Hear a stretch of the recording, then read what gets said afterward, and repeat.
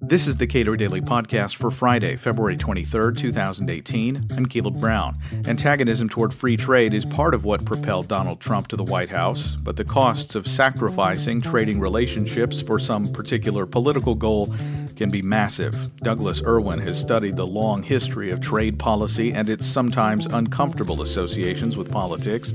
His new book is Clashing Over Commerce, A History of U.S. Trade Policy. We spoke last month.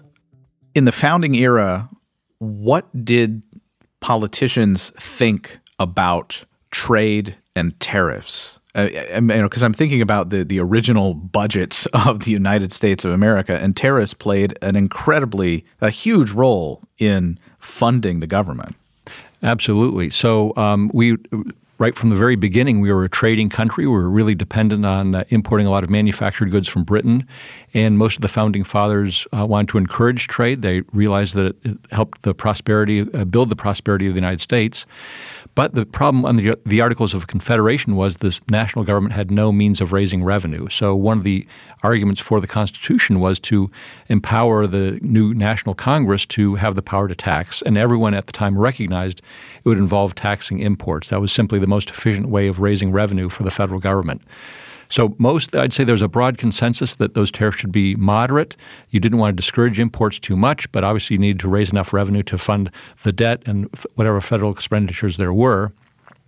But of course, you sort of open up a little bit of Pandora's box, because as soon as you give Congress the power to tax imports for revenue purposes, it also raises the issue of how high those tariffs should be in terms of protecting domestic manufacturers. That debate was initially postponed, so the first tariffs were really mainly revenue-raising devices, and the protectionist debate came a bit later. So where did we first see protectionism being offered, I guess, in a sense, under the guise of protectionism, but really to punish foreigners? So there was always a debate about that in the early years, but it really didn't manifest itself in legislation. James Madison, who introduced the revenue tariff bill in the first Congress, wanted to postpone any debate on protectionism or reciprocity. He really wanted to get the money into the government coffers as soon as possible. But people did raise the issue, well, maybe we should be protecting infant industries or certain manufacturers. But really, the first time Congress passed a tariff bill explicitly designed not so much for revenue purposes, but to protect domestic manufacturers was after the end of the War of 1812, when commerce resumed, imports surged in, and there was a tariff bill passed in 1816, really designed to stop a lot of those imports from coming in.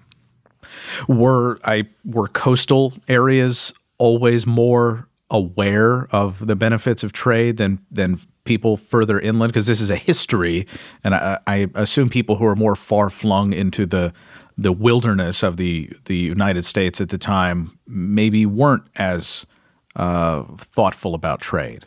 It really didn't break down in terms of coastal versus inland interests. So a good example of this is actually a Dartmouth alum, Daniel Webster, senator from Massachusetts.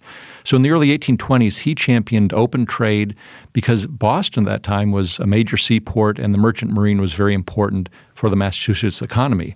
But also in Massachusetts, as a result of sort of the disruption of trade during the War of 1812, a cotton textile industry began to grow up. Because we were deprived of imports. And what he began to do is by the late 1820s, he began to move away from championing open trade and wanting higher tariffs on imported textiles to protect the growing textile industry in Massachusetts. So there's a coastal area. Obviously, there's a merchant interest in open trade, but there was also this textile interest in more closed trade. And he, as a senator, was trying to serve his constituents and balance out those two, and he found it very difficult to do so.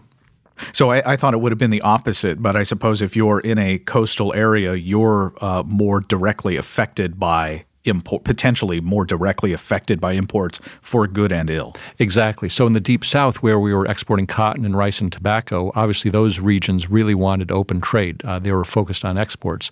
But in the Philadelphia region, that was sort of where infant steel manufacturers, glass manufacturers, earthenware manufacturers, they began to grow up. So even though they were close to the coast, they were the ones that were vulnerable to import competition. So in the 1800s, we see a lot more protectionism. People sort of proudly talking about it. What was driving that? Well, the senator who was most responsible for sort of pushing this protectionist agenda was Henry Clay of Kentucky. And he had this American system idea where we'd levy high tariffs on imports of manufactured goods. We'd sort of nationalize production of manufacturers, and that would create a stronger economy. But he was really opposed in Congress by Southern export interests, New England export interests, and sort of the big battle, which we've been fighting ever since, is over which region of the country is going to dominate in terms of what their trade interests are and how that plays out in Congress. Do we have a sense of the value of the goods that the United States was importing and exporting, and what that represented as a fraction of our domestic product in those time periods? We do. So in the late colonial period, early Federalist period, exports and imports were 10, 15, 20% of GDP. But as the economy grew and sort of stabilized in the early 19th century and into the later 19th century as well, the trade share was pretty small, maybe 5 to 10% of GDP. And that's largely because we are a continental-sized economy. So unlike a small economy like Belgium or Hong Kong, which is very highly dependent on trade, a lot of commerce is domestic in the United States, and foreign trade is just a small part of the overall economy. So as we turn to the 1900s, we see a sort of a decline in imports. Why? Well, they didn't really decline as a share of GDP. It's about 5% of GDP or so. But basically, we talked about the protectionist debates in the early 19th century, but really a big change occurred during the Civil War. So that's when the North and the Republican Party came into political preeminence. And the North was where a lot of manufacturing industries were that were facing foreign competition. Plus, the federal government needed revenue to pay for the Civil War. The North did. And so you get this ratchet effect where tariffs go up starting in the 1860s, and they remain high right through the early 1930s with Smoot-Hawley. So we sort of enter into this period of pretty high protective duties being imposed, and that, of course, suppressed any growth in the share of imports in GDP. Was there a racial component to a lot of these fights over trade? That's something I didn't go into or detect very much in terms of my book. Obviously, we did trade with Asia, and there was obviously immigration restrictions against Chinese immigrants at various points. But most of our trade was with Western Europe and Canada. And it's only really in the 20th century that we really get much more diversified in terms of where we're sourcing our imports from. All right. So Smoot and Hawley were, I guess, what was their background that led them to this point of sponsoring this massive trade restriction? Well, unlike today, or at least recent history, the Republican Party historically has been the party of high tariffs. And that's because once again, back in the 19th century and early 20th centuries, the political base of the Republican Party was in the North, where a lot of manufacturing industries were. So when they introduced the bill in Hawley in the House of Representatives, he represented Oregon. He introduced the bill in the spring of 1929 to raise tariffs. It was sort of a normal Republican thing to do. We weren't at the business cycle peak yet. The Great Depression, no one had anticipated. And it was just designed really to raise tariffs on agricultural goods to help out farmers who didn't do well during the 1920s. But it quickly sort of spiraled and metastasized into a much bigger piece of legislation that included higher tariffs on manufactured goods as well. Sort of spun out of control. There was log rolling. And by the time it was passed, it took almost a year and a half to work its way through Congress. It finally was passed in June of 1930. We had entered into a recession, which would become the Great Depression.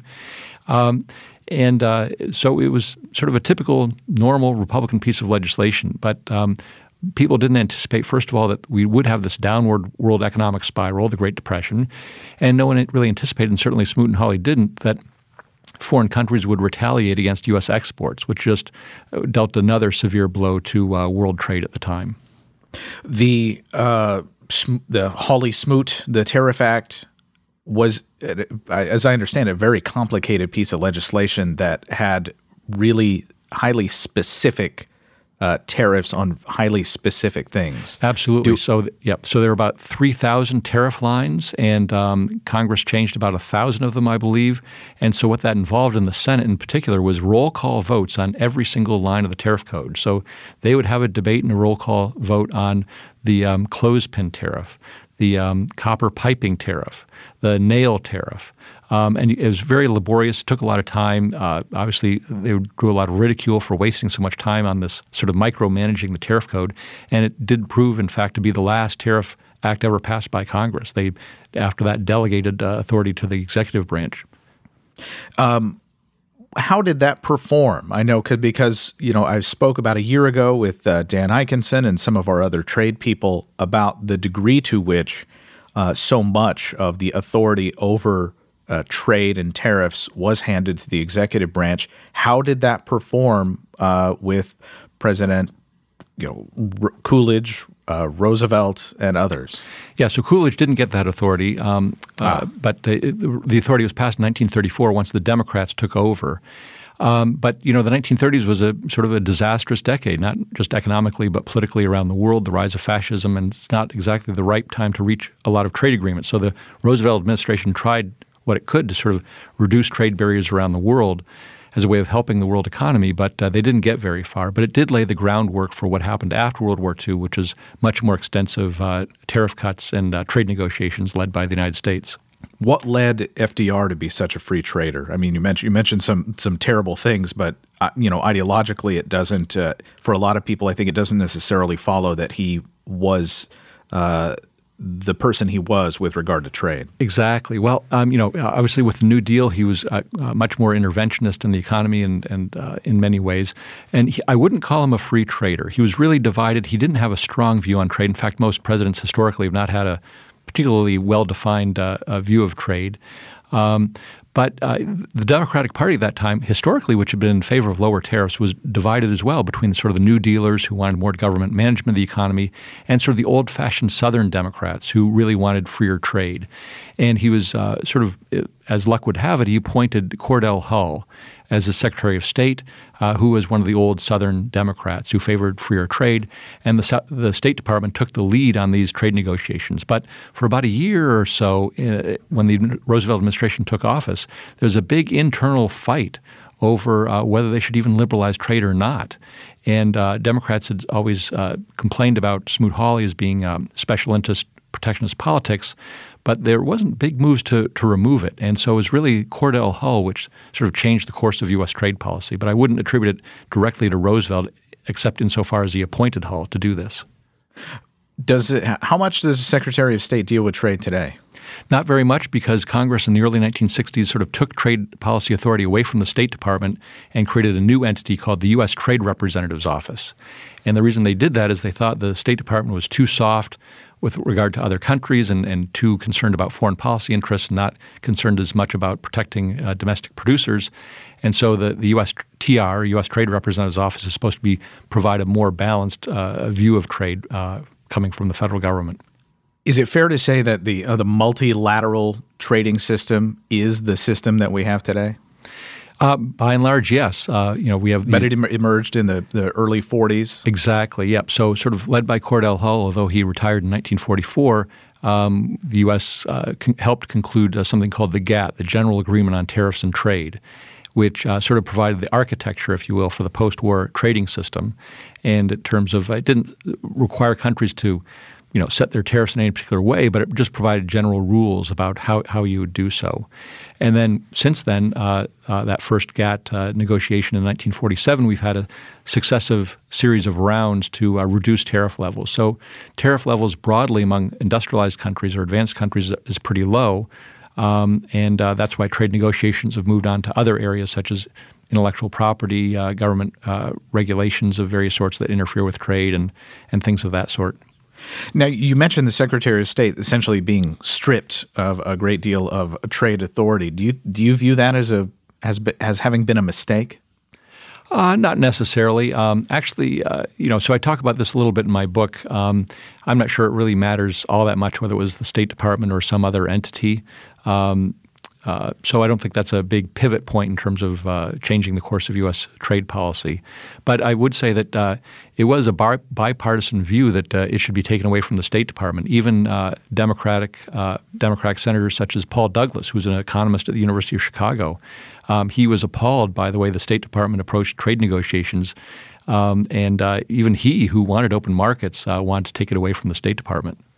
You mentioned Republicans being the party of tariffs and trade restrictions, and that Southern Democrats in many ways were sort of leading the way for liberalization. When did that switch really occur, where, as we saw in the 80s and 90s, that Republicans were really much more engaged on free trade?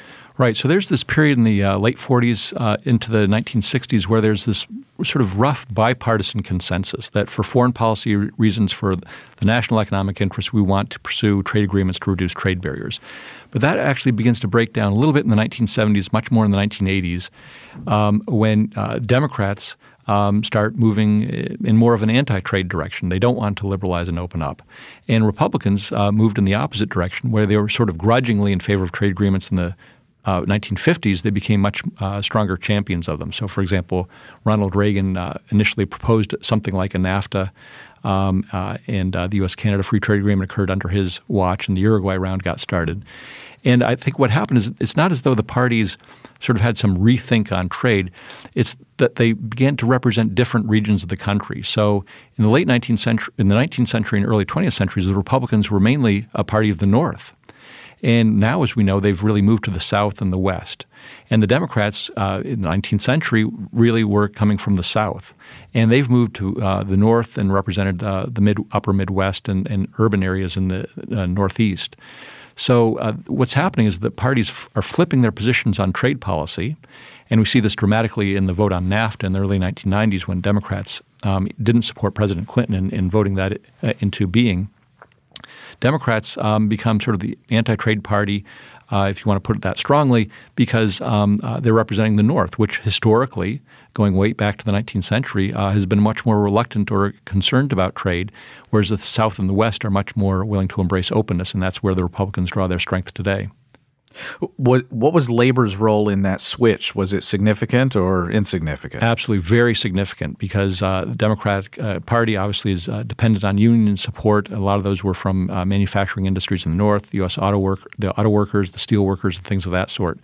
So the Democratic Party's ties to the union movement definitely has shaped their views on trade. I see people like Peter Navarro and others talking about, specifically Mr. Navarro, talking about how the United States needs to emulate China's more coordinated efforts with respect to trade and economic planning. He talks about 5-year plans out of China when it comes to trade and says this is something that the United States should emulate. I think that would be a terrible idea on multiple dimensions. This has been a recurring theme. Even in the 1980s during the Reagan administration, a lot of people thought we ought to create a Department of International Trade that was sort of combined powers of commerce and USTR and others and centralized trade authority and give it some ability to not just manage trade but maybe even pursue an industrial policy. But I think the U.S. record on that is pretty bad when it's tried to support many of these projects, and that the federal government is just so affected by lobbying and special interest politics that any sort of industrial policy or trying to manage the economy in that centralized way would end in tears. It's rare that I see organizations make issues of trade their front and center. But at least one trade group that I'm aware of, which was, I think, the Consumer Technology Association, is probably the most free trade group that I've ever seen. And I guess it sort of makes sense because electronics have components, technology is developed in different places, and you have to create these huge supply chains. How has the supply chains, how has that changed how we ought to be thinking about trade? It's changed trade politics and how we think about trade quite a bit, because in the old days, we used to import sort of final products manufactured from abroad. We'd produce comparable goods here at home and sort of be competition one one against the other, and you could sort of see the benefit of trade barriers to the domestic producers. But now you're absolutely right. So many components and intermediate goods travel across international boundaries. People have said that basically raising tariffs today is like putting up a wall in the middle of a factory. And that's incredibly disruptive to the production process. And whenever you impose tariffs on intermediate goods or components, it's not just consumers as households who pay the price of those tariffs. It's really firms themselves and downstream users that need those cheap inputs to remain competitive in a global marketplace. So it changes the trade politics in this way is you get downstream industry groups arguing and lobbying against high tariffs in particular cases. And that gives politicians pause whenever they are thinking about embracing such a cause. When observing the contemporary debate about trade and imports, exports, and these rules about how much of a final product must be U.S. content versus content from other countries, does any of that worry you particularly, and why is that? And why might that be? So agreements such as NAFTA do have these rules of origin where it's sort of trying to demark where a product is coming from or its components are coming from to determine whether it's eligible for duty-free treatment under NAFTA. And I think most of people who sort of want open trade or these trade agreements just sort of have to hold their nose and accept these things. They're sort of a part of the bargain to get them through the political process. They may not be ideal in any sense of the word, and they are a government constraint on trade, but it's sort of the price you have to pay if you want these agreements to go through. And I don't think they can be a burden on international trade, but firms have a lot of ways around them in many instances, and they can adjust to them. So may not be happy about them, but it's sort of we have to sort of accept them, I think. Is there anything worrying to you about the manner in which the Trump administration has undertaken trade policy? Well, there are many ways in which I'm disturbed by what they're doing. Pulling out of TPP, threatening to pull out of NAFTA, the renegotiation of NAFTA in terms of actually those rules of origin that we just talked about. I said they really weren't so burdensome or worrisome, but the Trump administration really wants to raise them quite considerably, which I think would constrain international trade in the North American content. And certainly you don't want to see those things spread. Then, of course, just sort of alienating other countries, their obsession with bilateral trade balances. They keep saying that they want to have more bilateral agreements, but other countries are not sort of stepping up to negotiate these things because they're really worried about what sort of provisions the Trump administration wants in some of these agreements. And is part of that bilateral agreements tend to nip at the heels of other agreements that people have made or countries have made? It's mainly that, so sort of by foregoing TPP and saying you're going to reach 11 bilateral agreements with all the TPP partners, well, the U.S. has a lot more negotiating leverage against any particular country when you have a lot of other countries and allies around the table. And you can get a better agreement when you have sort of these regional groups. So this idea that you can get a better deal or make a better deal one-on-one, I just don't think is the case. And, of course, these agreements take a long time to negotiate. So TPP was pretty much finished when the Trump administration came in, and we sort of have to start from scratch. And I just don't think they'll be able to do that in their first term at all. What are the stakes for the economy if trade isn't done right? Well, there's sort of two potential costs. One is if there continue efforts to raise tariffs or impose protectionist measures, obviously that imposes costs on consumers and downstream industries and generally won't help the economy. The broader concern might be is even if a lot of new measures aren't imposed, just by sort of standing on the sidelines and not engaging in the trade negotiations that other countries are moving forward with. For example, TPP is going forward without the United States. That means the U.S. will be excluded from them and won't get some of the commercial benefits from them. So, for example, Australia, because they're a part of TPP with Japan, they'll get preferential access vis-a-vis the United States in the Japanese market, which is a big, large market. And U.S. beef producers and other agricultural producers won't have the advantage of those markets. So it's sort of this erosion of sort of the U.S. market share, if you will, in world trade where other countries move ahead and reach these deals that don't include us. Right. It's not like these other countries are going to stand still when the United States chooses not to participate. Precisely. And they're already moving ahead. Mexico has a lot more free trade agreements than the U.S. does. In fact, the Trump administration was complaining to the EU, why do you treat cars made in Mexico better than cars made in the United States? Well, they don't. It's just that Mexico's reached a free trade agreement with the EU. The U.S. is free to do that as well, but we just haven't pushed that. So other countries do move ahead with these things, and that constitutes discrimination against U.S. exports in foreign markets. Douglas Irwin is author of Clashing Over Commerce, A History of U.S. Trade Policy. Subscribe to and rate the Cato Daily Podcast at iTunes and Google Play, and follow us on Twitter @Cato Podcast.